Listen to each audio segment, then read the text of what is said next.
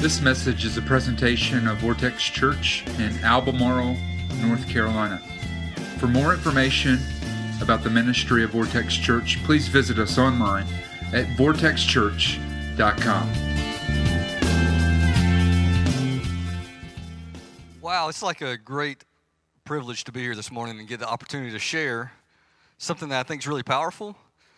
But what's more important is just being able to do something for my Savior that He's given me the ability to do. So I'm just excited to be here. And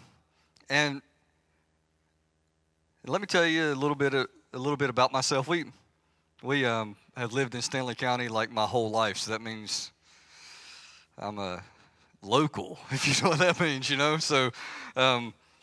So there's nothing secret about my life because nothing in Stanley County is secret. And so if you've been here any time, you know everything about me. So I don't need to go into that. Let me go ahead and jump right in to the message. And let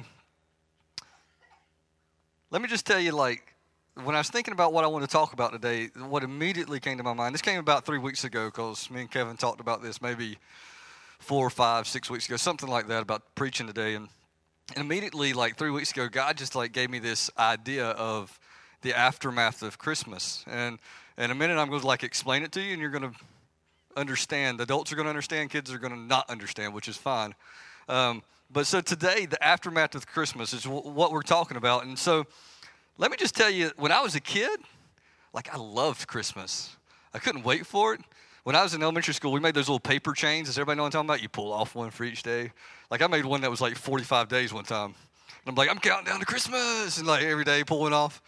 Some days I'd miss it and I had to pull 2 off in a day. I felt really good that day. And so you're counting down to Christmas, right? And so I'm so excited. Can't wait to find out what I'm going to get. Obviously, I wasn't a smart kid. Let me tell you why. Because I always wanted to find out what I got for Christmas before I got Christmas Day. I never found anything, ever. Me and my wife were in our house the other day, and she was like, this present takes such batteries. I said, no, it doesn't take these batteries. And she's like, no, it doesn't. She's like, we're going to open it up and see. And I'm like, then we'll have to rewrap it. She's like, oh, no. I'm like, yes, it will. She's like, I've done this before. And I'm like, you have? And she's like, one Christmas, I unwrapped all my presents to see what I got Christmas morning. And so I'm watching her like do this surgical procedure on the paper, and she's like cutting the tape, and she opens it up, slides the present out perfectly, and then she puts it back in. And I'm like, my kids are watching, you know, they're like, how do you know how to do this? And my wife's like, I did it one time. One time when I was a kid. I still got it. That's like what she was saying, stuff like that. And so she did say that it was the worst Christmas ever because she knew what she was getting Christmas morning. But so, like, Christmas was like a great thing for me. You run into the living room on Christmas morning, see the stockings full, see the presents sitting out that weren't there the night before. One of the Christmas, I ran into the living room, and there was a go-kart, like, sitting in my living room, which was awesome. I still don't know how they got it in. But anyway, sitting in my living room, and it was awesome, except for my mom made me wear a helmet that was not awesome, and she's sitting right there. But anyway, she made me wear this helmet and had these, like, toboggan that covered my face, had eye holes, nose. It was really not cool at all. But anyway, I had to wear it for her for like a week. Okay, so like Christmas was awesome. And at my house, we did something a little bit different than everybody else, or some people do this, but some people don't, I found out. Some people just like open all their presents at one time. You don't know what anybody's getting until the end. What'd you get? Oh, I got this. At our house, it was individual, like Rob opened a present, then Jennifer opened a present, then Richard opened a present, then Dad and Mom opened a present, all those kind of things. And so that's kind of how we went through. And I loved Christmas. But my dad always did something that frustrated me, and he didn't even know it, and he's going to find out today. He did something that frustrated me like crazy on Christmas morning. Like, we'd sit down and we'd be opening presents, and he had this trash bag. And what would happen is you tear into the present, you ball the paper up, and you throw it at him, and he put it in a trash bag. And so when I was a kid, like, I don't know, maybe not really a young kid, maybe 12 or 13, I was like, he cares more about picking up the trash than he does about what we're opening, because he's like, Rob, give me the paper. And so, like, I hadn't even got a chance to, like, look at my present well, and he's like, Rob, where's your paper at? And I'm like, there, you got it, good. Okay, so I hated it, and it so frustrated me. And so when I was a kid, I didn't understand it. until I became an adult myself. And so Natalie's just old enough to open presents by herself, and she's enjoying her first Christmas that I can remember her, like, moving around. Like, there's a Christmas where you buy them stuff, and you're like, oh, look, I'm going to open it for you. You know that Christmas? Not that Christmas, but the one where they're actually opening it by themselves.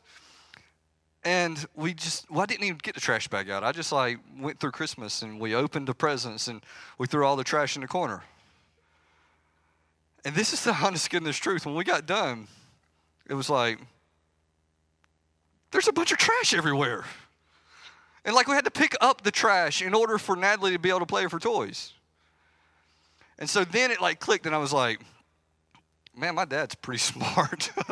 When you get older, you realize how smart your parents are. But anyway, so I thought my dad, man, he was really smart. So like he picked up the trash a little bit along the way. So at the end, there wasn't this big mess. And so as I thought about that, that's kind of like what the aftermath of Christmas is. It's like this just the mess after the thing if you're not prepared for it. And so what I want to do is I want to compare that to something in our lives to where if you're not careful, you'll be in a mess and you don't even realize it. So I was thinking about today all the things that could happen. One of the things that's very rarely talked about in this journey with God and Jesus is that, man, you can get in a mess if you're not careful. And so as I was thinking about it, I knew today, this morning, in this room, because this is true everywhere, no matter where you are, in this room there would be people. There's one or two types of people in here. You fall in two categories. Either one, you're hurting, you're confused, maybe your job's terrible, maybe your home life is awful. Maybe there's just these small inconveniences in your life, but it's just bothering you. Maybe it's a kid that's left home. Maybe it's any array of things. Maybe it's all those things combined, and it's just a mess. It just feels like garbage is everywhere. It feels like your life, there's no hope, and there's no way out, and you're just standing in the middle, not knowing what to do. Not even knowing how to clean it up. And then there's some of you in here who aren't in a mess, and you're like, man, Rob, that's not even me. I don't even know what you're talking about. My life's good. Well, here's what I want to tell you. Is that if you're not in a mess, you can be if you're not careful. And so today what I want to do is I want to give you practical ways and things to help you. But before I do anything else, here's what I want to do. I want to talk to people who are hurting particularly. The last 6, 7, 8 months of my life have been some of the most trying, difficult times of my life. And in the middle of those, what I wanted to do is I wanted to show you what God's Word said. Specifically what God's Word had to say to different situations in our lives. And we're going to put them on the screen so you don't have to turn to all of them. I'm going to look at several verses, talk about them just very briefly, and then we'll get into the meat of what we're going to talk about. But here's what I want to tell you. If you're hurting today and you're in turmoil and pain, you're in a mess, you don't know what's going on. Maybe it's your marriage, maybe it's your family, maybe it's your job, or it's whatever, financial. Here's what I want to tell you. Psalms 34:18. Here's what it says.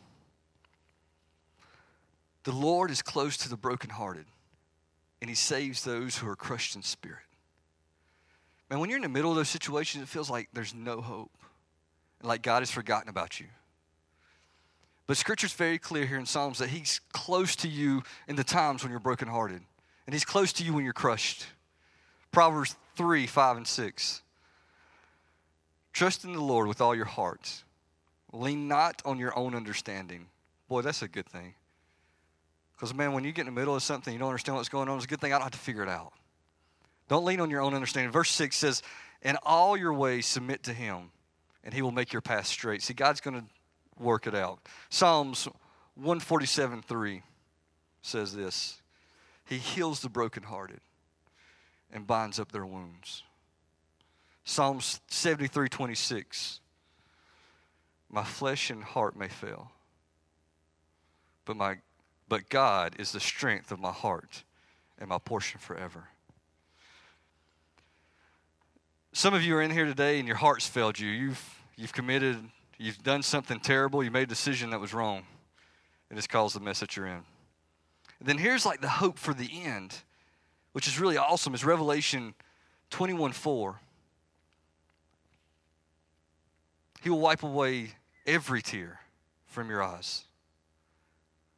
There will be no more death or mourning, crying, or pain. The old order of things have passed away. See, that's like, okay, here's the end of the story. Here's what's going to happen, and it's amazing. Like, everything that's ever gone wrong will be done away with. And I read that, and here's what it does. It gives me hope, and then it kind of knocks me down a little bit. You want to know why? It's because that's so far away, seems like. It's like almost out of touch. Like, he's going to wipe my tears away when? Like, in the end, well, I thought the end was the 21st, but it wasn't, you know. So it didn't happen then. It just seems so far away. I want hope for now. Like, I need God to do something right now. And here's the passage he gave me when I was thinking about it, what I was going to preach. And it's in Matthew 11. If you want to turn there, if you have your Bibles. If not, we're going to put it on the screen for you. Matthew 11, verses 28 through 30. This is a very familiar passage if you've grown up in church like I have.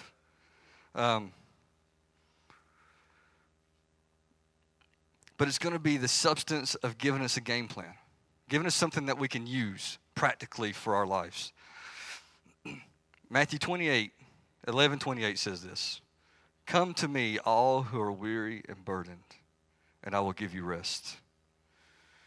Take my yoke upon you and learn from me, for I am gentle and humble in heart, and you will find rest for your souls. For my yoke is easy and my burden is light. Lord, I just pray that in this room, God, that for people who are hurting and broken, God, that you will give them hope. Lord, I pray that, just like the song said, God, that they'll be able to run to your arms, God, and find shelter and healing. Lord, I pray that your Holy Spirit will do only what it can, and that's move into the lives of people and bring them closer to you. God, I pray that you do what only you can today. In Jesus' name I pray. Amen. So here's the verses we're going to look at. We're going to look very specifically at these, and here's what I want to do. Is I was trying to think of something, like my brain works really weird. Like I can tell you, like for instance, I know a phone number that ends in, and you're going to think I'm an idiot. That's okay. 2236, it used to. It's not even an active number anymore. But 2236 was the ending number. And here's how my brain works. Like, okay, 22, yeah, that's cool. But if you multiply that by 3, it gives you 6. So 2236 multiply. I remember the number now. That's kind of how my brain works. I don't know why, it just does.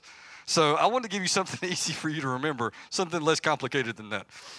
So when I was thinking about it, here's what I came up with. An acronym. Does everybody know what an acronym is? Hopefully. You may not know until I show you what it is. All right. So here's what it is. It's CLR. That's what it's going to be when we get done. And it's kind of my abbreviation for clear. So when you got mess in your life, you need to like clear it out of the way. You know what I mean? Like you need to make it like the way it used to be, clean again. So we're going to use an acronym that's going to be clear. And CLR. All right. So in the very first one, the C, and I'm not even going to, don't put it up there yet, but the C kind of reminded me of a movie I watched on TV just the other day. I don't recommend this movie. I just saw it on TV, and I watched a little bit of it. Have to, and most guys are going to understand when I tell you. The Godfather was on. And so they're going to take stuff to the mattresses and all, you know, so you had to watch a little bit of it. But the very first scene in that movie, is this guy who comes to the Godfather, and he's like talking about his daughter who's been mistreated. And what happens is he goes through the whole judicial process. And what happens, they let the guys go. Nothing happens. And then he goes to the Godfather and he's like, I want justice now. Now I want justice. Does anybody know why he went to the Godfather? He went to the Godfather because the Godfather was powerful. And the Godfather could make things happen. And when you went to the Godfather and he approved of it, then it would be so. And in the movie, his famous line was, I gave him a deal he could resist. And that means he's going to kill you or you're going to make the deal, one of the two. So here's the first one. The first one's hopefully really simple too. And you're going to look at Scripture in 28, it says, come to me. So the first one is, come to the one with the answers. So that's the C. The C in clear is come to the one with the answers. Obviously, if you have a Bible that's red lettered, when you read that, yours was in red letters, which means Jesus was talking. Jesus said, come to me, all who are weary. That's what he said. So he said, come to me, all who are weary and burdened, and I will give you rest. In today's society, we have so many outlets to turn to. We have so many things that we turn to when we get in trouble and we have a mess. You have marriage problems? Listen to Dr. Phil on TV. He'll help you out, right? Or if something's going on in your life, listen to Oprah. She'll give you her opinion. She's good at that. Or your best friend, or the internet, or the best-selling book. And what happens is so many times, like in my life, what I will do is I will go to all these areas first before I ever go to the one with the answers. And so in the middle of your mess, no matter what it is, whether it's your marriage or it's your job or whatever, go to Jesus. Come to him, the one who has all the answers. Why would you not go to the one who has authored and planned everything for you? Why would you not go to him? Why would you not go to the one who fix it? And so as we go through our lives, we oftentimes either don't know who to go to or we don't go to the right person. This is really a dumb analogy, but it'll work. If you found out you had a brain tumor, right? And it's like life or death. Monica's sitting somewhere in the back. Wave your hand at me, Monica, so I can sit. There she is. Monica's a great hairdresser. She does my hair sometimes. But if I have a brain tumor, I'm not going to go to Monica to find out what to do about it. But what's so stupid is that sometimes we do the same thing, though. We got this huge issue in our life. And we don't even turn to the one who has who's the expert about it, who's the one who knows what to do about it. So come to the one with the answers. The second one is this. Come to the one with the answers. And then L, learn from the master. Learn from the master. In Matthew 11, here's what it says. Here's where I got this from. So verse 28, come to me, all who are weary and burdened, and I will give you rest. 29, take my yoke upon you and learn from me. So right there it is, learn from the master. It says, take my yoke upon you and learn from me, for I am gentle and humble in heart. For I am gentle and humble in heart.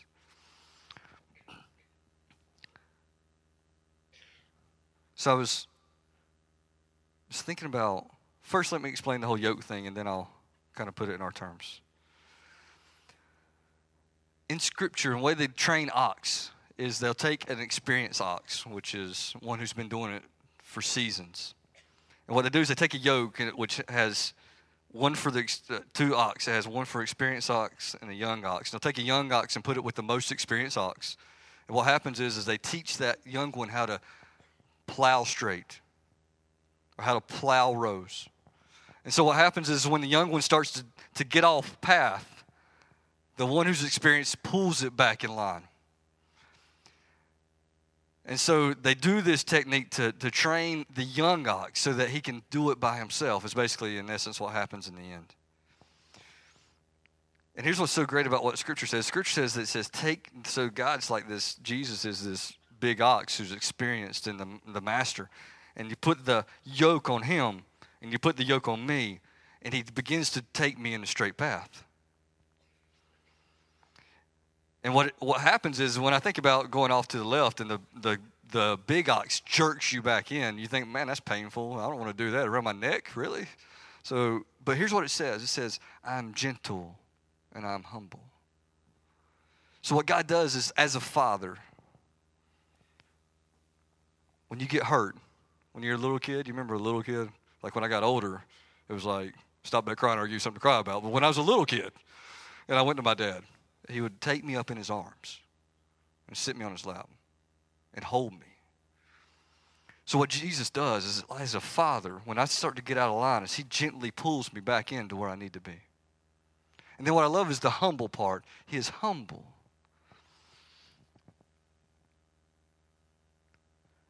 I don't know about you, but I can't stand arrogant people. People that, Jesus knows everything, but it says that he's humble, so what he does is he corrects you in a way that you can learn from him, not a way that puts you down and treats you like dirt. So Jesus comforts you and takes you and leads you in a path that is straight.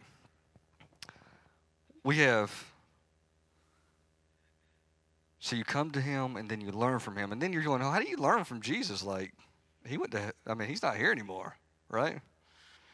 And so and here's what, I'm going to say the words that when you say in church, everybody goes, oh, I don't want to hear that, something else. But let me tell you exactly what it is. It's very easy. You go, how do you learn from Jesus now? You spend time with him.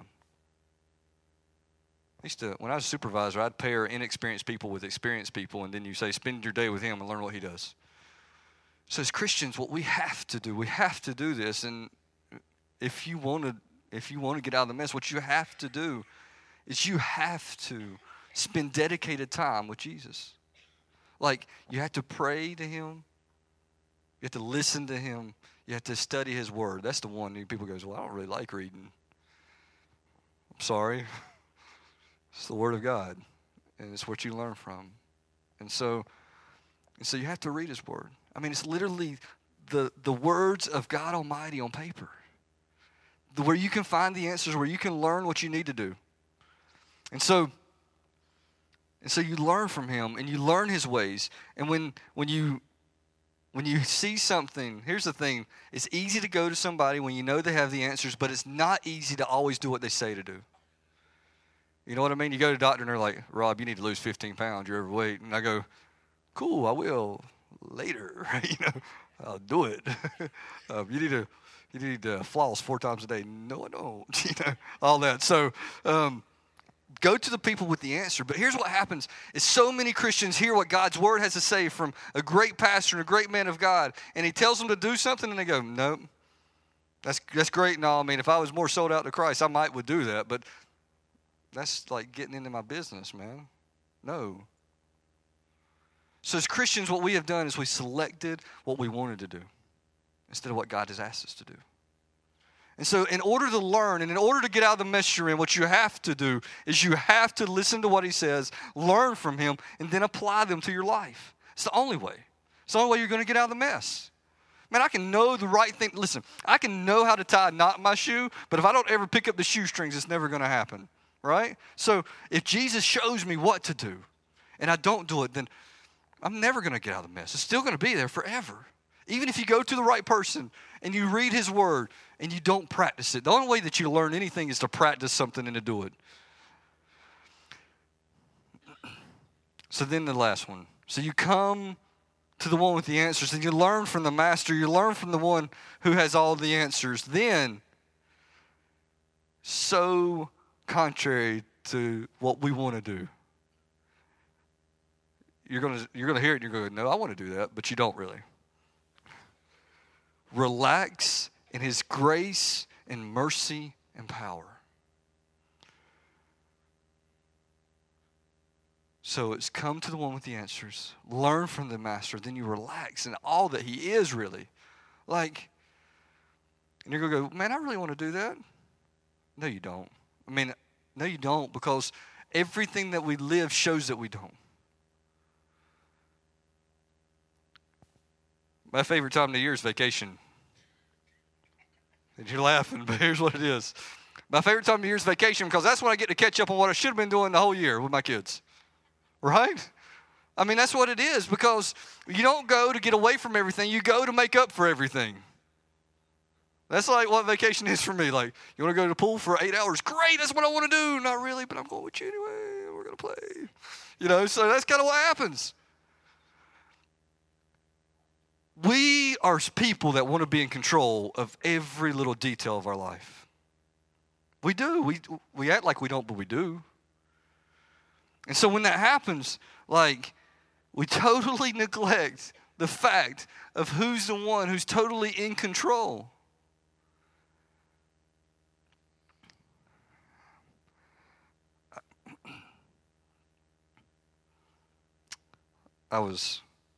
For many, many years of my life,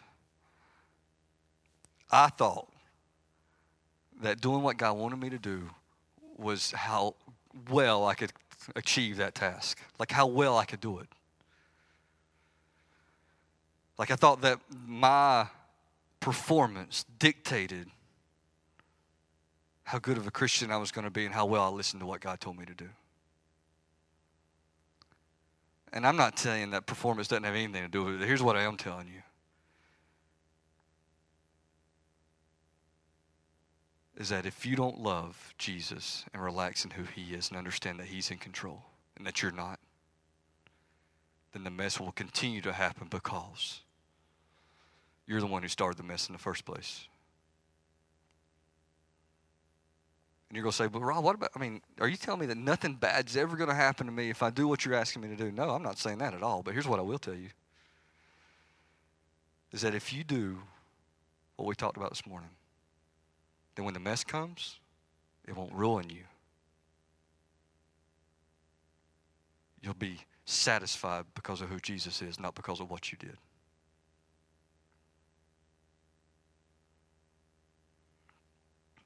The difference between somebody who's walking with God and close to him is when you're put in prison, you praise him instead of wallow in your self-pity.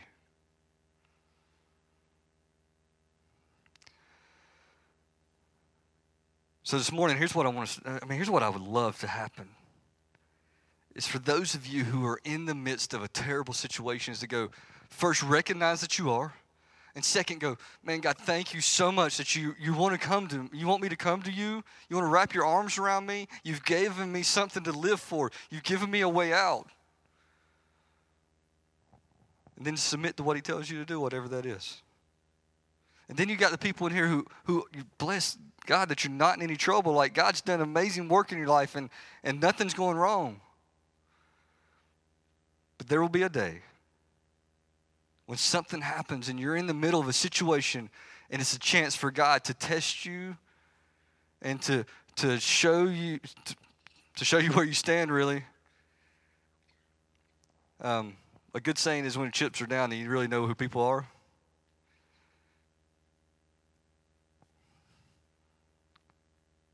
So this morning, here's what I want. I just wanted to give you a practical way to clear the mess. Like CLR to clear the mess. Let me just give you one thing that I didn't realize that my dad taught me this past week or 3 weeks I've been working on this. You remember my frustration with my dad in the trash bag? It's like, Dad, goodness, put the trash bag down. I'm opening presents, you know? If you will practice what I'm telling you this morning, first, you'll get to clean up all the mess. And second, your father will be standing in the corner with a trash bag. And when mess comes, you'll be able to throw it away. And in the middle of when something happens, you're not mess already. Jesus is right there with you, ready to put it in the trash can. There's hope when it seems like there's no hope. There's somebody who loves you when it feels like nobody else loves you. There's somebody waiting to wrap their arms around you and help you get rid of the mess, if you'll let him. Now that's something that we need to be reminded of. And I don't know about you guys, but at moments in my life, I've found that when the junk hits the fan, that I tend to at times go everywhere except Jesus. I mean, when a problem shoots up, I'm asking everybody's advice except Jesus. When there's a problem that comes around and as Robert said, the mess of life again inserts itself. Somehow, I'm asking everybody except Jesus. But like the scripture that Rob said, Rob read that and did such a good job sharing. I mean, just hitting me right in the chest that if the mess comes up in life, I need to come to Jesus. I don't need to go to my, even as brilliant and as beautiful and as kind as my wife is, right? I don't need to go there first. And today, some of y'all, I know your stories and I know where you're at right now. And for some of y'all, it's a great season. Like Rob said, you're in that season that's a little free of some of the mess, but some of y'all are right in the middle of the mess. And the thing about going through mess is that there's 1,000 voices that want to tell you what to do. Right? But like Rob said, we need to go to Jesus and learn from him and then relax in his grace. But you can't do that if you don't go to Jesus. So I'd like everybody just around the room, let's pray for a moment. God,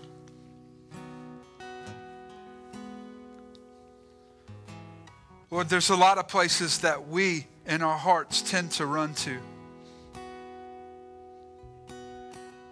God, some of them are the people that love us and care about us, and some of them are just places that we feel comforted to. God, when we hit this mess in life, Lord, the place that we run to first speaks a little bit about what's central in our lives. And for some of us right now, maybe the first time that we're actually encountering the truth that if I'm running everywhere except to you, you are not at the center of my life.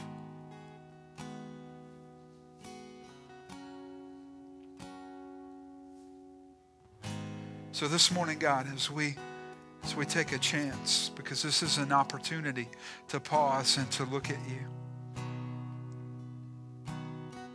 God, I just want to ask that for those of us that have never taken this step to make you central in our lives, you to be the first person that we run to when problems come up, that right now that you would change that, because as Robert so eloquently said it, if we don't learn that, we're going to continue to live in the mess because we're the ones that caused it in the first place. So nobody looking around, everybody's head bowed, all eyes closed. I just want to begin by asking you a simple question today.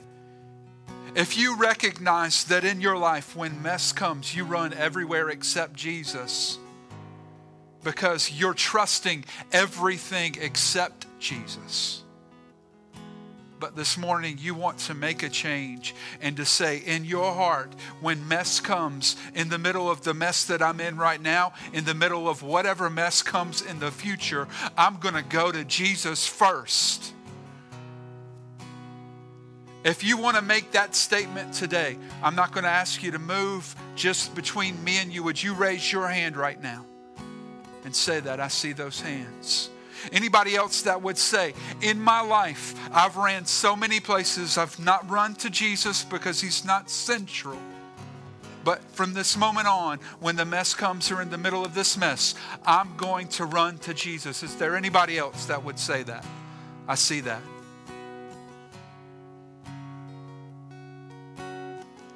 So I want to pray for those people who've raised their hands. God, for those who have said, I've ran so many different places, but not to you. These people who say that, God, right now, they want to make you central in their life, that when mess comes, that they want to run to you.